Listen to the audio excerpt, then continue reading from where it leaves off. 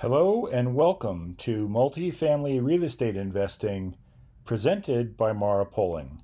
My name is Pat Poling. I'm the founder and CEO of Mara Poling. Happy to join you each week to discuss interesting topics in the multifamily real estate investing space. And today we're going to do something that I don't think we've done in a while. Maybe we haven't done it before. I know we've done it on some of our web sessions, on some of the webinars. But today we're going to look at the anatomy of a deal. We're going to take a look at an active acquisition that we are currently working on and go through some of the high points, the elements that we pay attention to, the types of things that we're really focused on as we're working through these initial steps of the underwriting process, and where that's going to lead us in terms of what the next steps are. Now, if you've been listening for a while, it's possible that you attended last week's session on underwriting multifamily real estate. If you did not get a chance to do that, please go to the Learning Center at marapoling.com and you'll find a link there to the recording. And if you shoot me an email, I'll be happy to send you a copy of that presentation. If you like this podcast, you may be interested in that content as well. So again, that's the Learning Center at marapoling.com. So you go to marapoling.com, marapoling.com, and click on the Learning Center page, and you'll find all sorts of great content there. Underwriting multifamily real estate will be there. And if you have questions or you'd like a copy of that presentation, shoot me an email, pat@marapoling.com, and I'll be happy to help you with that. So we're going to take a look at the anatomy of a deal. Now, we do not make public statements when we are in the process of negotiating or even when we're under contract. Once we're under contract, we'll communicate with our members about acquisitions, but we generally do not put information out there publicly. So we're not going to use names or specific locations, but we're going to talk about all the things that go on and where we are. Now, this is an action that we've been working on for maybe a month.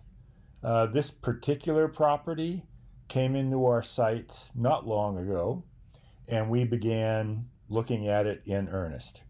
It's a good-sized property, a few hundred units. It's a Class B asset. We like Class Bs. It's the Goldilocks class. We've got some content in previous sessions that you'll find interesting if you'd like to learn more about Class B. In this day and age right now, with everything that's going on in the economy or not going on, depending upon your point of view, Class B is really valuable. Insulated from some of the economic impacts that are affecting Class A, still able to perform and generate good cash flows. And these are performing assets. All the assets that we look at from an acquisition standpoint, we want to find assets that are performing. And if you're looking to invest with Mara Poling or a firm like us, these are the things we would suggest you pay attention to or that you ask questions about when you're making a decision as to whether or not that's a firm that's a good fit for you. These are conservative, lower risk strategies. Now, if you're building your own portfolio, we absolutely would suggest that you follow these same approaches. You may be dealing, though, with single families or duplexes or triplexes or fourplexes, the residential size of multifamily. 90% of what we talk about here is applicable there, but not all of it. There's definitely some work that is a function of scale. As I said, this property's got a few hundred units in it. There's absolutely some scale benefits to having a few hundred units as opposed to owning a triplex. So a light value add, we have from our underwrite a range of performance numbers. We have our target price that we'd like to get an asset for, and we have a not to exceed number. And those give us some cap rate analysis As we've said before, don't focus a lot on cap rates. It's an interesting number. We do take a peek to see how it compares to what else is going on in the marketplace. I probably pay a little more attention to cost per unit, cost per door, than I do to cap rate. And so we've ended up here with a range of performance, right? We could be, and I'm just going to use these as examples for this particular one. We could be at, say, 7.5% or 8% cash, all the way up to maybe 10% cash. And maybe we're at 14, 15, 16% total return, upwards of maybe 20% or more. And the reason there's a range in there is we're conservative in everything that we forecast, and it's also early in the process. We're not yet to a place that we're closing on this asset, and we're going to continue to learn. So there's some variability in these numbers as we go forward. Now, this is in an in a market that we are very happy with. We like this marketplace, and we look to do more here in the future. It is in Texas. We like Texas, as many of you know. And so there's kind of a high-level overview of what that kind of a deal looks like.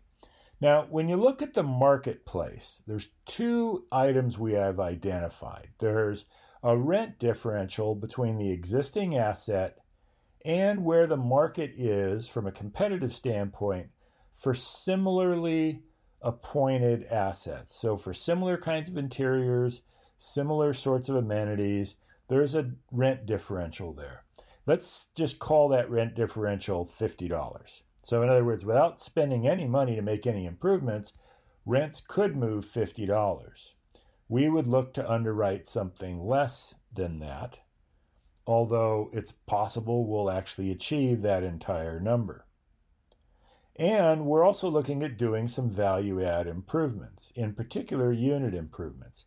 And again, there's an opportunity to add some additional rent on top of that market move I just described based on doing these improvements. So let's say that that's another $50. Now I'm going to talk in a moment about how we underwrite against those numbers. Okay, now as I said, this is in one of our Texas markets that we like. There's about 11 or 12 that we like in Texas. We're predominantly active in the Triangle, so Dallas, Fort Worth, Houston, San Antonio. But we also like a number of other markets that are either along those corridors or adjacent to them. This market has good income, good economic growth, a nice diverse employment sectors, retail, healthcare, manufacturing, education, and the schools and crime for the submarket that we're looking at are solidly where we would like them. We don't look to purchase assets that are in the very, very best school districts or have the very lowest crime rates. We don't need to be there. But we also don't want to be in neighborhoods that have a crime or safety issue and that don't have good quality schools. So we like to be in those middle quartiles. This particular market has no new supply of Class B units coming online anytime soon, and the forecast is showing very little activity, if any, over the next handful of years. As I said, there's a rent differential that's fairly significant. And while, say, there's $50 available to us on the change to market, we might only underwrite $30 of that, leaving ourselves some additional upside and reducing the downside risk. Likewise, on the rent improvements from value add work, again, if it's $50, we might only underwrite $30 or $35 of that. And again, it's because we want to be on the conservative side of that. Now, if that puts us in a position where that value add work doesn't make sense, then that was probably not really good quality value add work in the first place, because we shouldn't see that amount of shift for the type of rent movement I just described. If that was enough to turn it from a okay deal into a bad deal, then it really wasn't much of a good deal to start with. Now, we've gone through, we've gathered some numbers, we've gathered a lot of data, we're starting to put our underwrite together. But an important part of putting the underwrite together is what's our plan? So, in this day and age, with everything that's going on in the economy, we need to give some thought to when might we make some of the improvements we're talking about? When might we look to be moving rents? Right now, there's even a consideration that you need to have of what kind of occupancy can you maintain and what kind of collections will you realize over the next 6 to 12 months. So we have a conservative plan that we've put together for this particular acquisition that we're looking at. And it's basically focused on us maintaining some of the current performance that's there, anticipating actually some reduction in performance, and then looking to begin improvements in earnest sometime next year. We think the property can absolutely perform better than that, but again, we want to be on the conservative side of the look. Now, that means if we've gone and reduced our downside risk from 50-50 down to 40% or 30% or maybe even down to 20%, that does mean that we've increased the upside potential. And obviously those would be realized if you grew the rents all the way to the full market or better, if you were able to achieve or even exceed the competition in terms of improved unit rents. That's going to throw off a lot more cash. As it does, you've got a chance to reinvest that cash or to take some of it out and deploy that to investors. And that positions us for an early exit. About 50% of the properties that we have ever undertaken, we have exited early. And it comes from this upside potential that's baked into these deals, and obviously the good job that the team did in terms of executing those particular plans. Now, when we get to this point, it's where we really need to tighten up on the numbers and get into the specifics of the deal. What's the purchase price we're looking at? Again, we've got a range, our target price up to a not to exceed. What kind of debt is going to be available to us? There's a lot of different types of debt available right now. Some are structured very differently than they have been in the past in terms of reserves and other items. So it's very important to make sure you really understand everything that's going on. And as I said before, if you're looking to invest with a sponsor, someone like us, or actually with us, you may ultimately not care a great deal about each of these individual items because that's what you're looking for us to do. But we do want to make sure that we do our job today in educating everyone that these items are part of the process, and the sponsor you choose to work with, or if you do this work on your own, absolutely needs to keep their eye on the ball. And debt and lending is an important part of that process, especially in today's environment. Now, from there, you're going to end up, once you have some debt put together, you're going to be able to go through and identify all the cash that's needed to close, the money you're going to need for initial capital improvements, what we're going to have to set aside in terms of reserves, the costs of acquiring the loan, and the other acquisition expenses. And put all that together, and into the underwrite it goes. Now, from there, we're going to get a forecast of performance. We generally underwrite over 10 years, although we don't plan on holding assets that long. We'd like to see what the performance looks like over a longer period of time.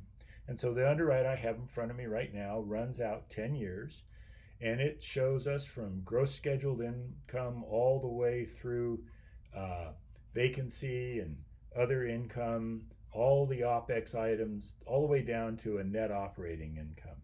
And then from there, the cash that's derived from that, as well as the equity growth when an exit cap is applied to it. Now, if you'd like to learn more about the math that's involved in everything I just rambled through, then go to the Learning Center. at marapoling.com, and you want to register for Math for Multifamily Real Estate. That is the next web session we have coming up. It is going to be on Thursday, the 23rd, I believe is the date. You can actually see the date there on the website. I think it's the 23rd. If you are able to make it, great. If you are not able to, or if you know right now that you're not going to be available to attend, please go register anyway. That will guarantee you that I send you a link to the recording and a copy of the presentation material. And that's where we're going to walk through the math that we do in order to actually make all of this work.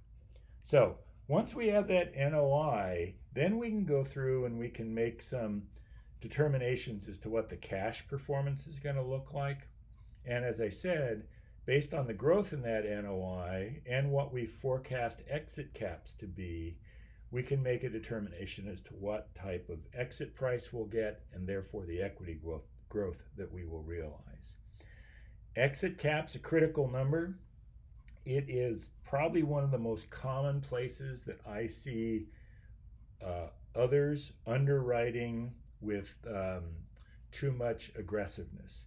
If the market right now is a 6 cap, then I would be underwriting something higher than 6 for an exit cap. I always want to bet against the house, if you will. I want to be in a position where I'm forecasting that cap rates are going to go up and there'll be some suppression on price growth. Hopefully that's not the case, and we really haven't seen a lot of cap rate movement in the last handful of years. However, that doesn't mean we won't have some in the future, and we don't want to fall into the trap of purchasing a property because we've convinced ourselves it's a good property when really we aren't growing NOI, we're just forecasting a lower cap rate. That doesn't do us or anyone else any good. All right, so we've put all of that together, so what do we do next? Well, we need to continue our process. We need to visit properties. We need to write letters of intent. We need to work on getting contracts put in place and then moving through the formal due diligence and the finance approval process. There's a lot of steps involved, but hopefully today gave you an understanding as to what those initial elements are that we look at when we're working on a new acquisition. As I said, if you've got questions, you can shoot me an email, pat@marapoling.com. Please visit the Learning Center, take a look at the content that we have there, and please register for this upcoming web session. Don't forget to listen each and every week as we always post new content every Tuesday. Thank you, and I look forward to seeing you next time on Multifamily Real Estate Investing, presented by Marapoling.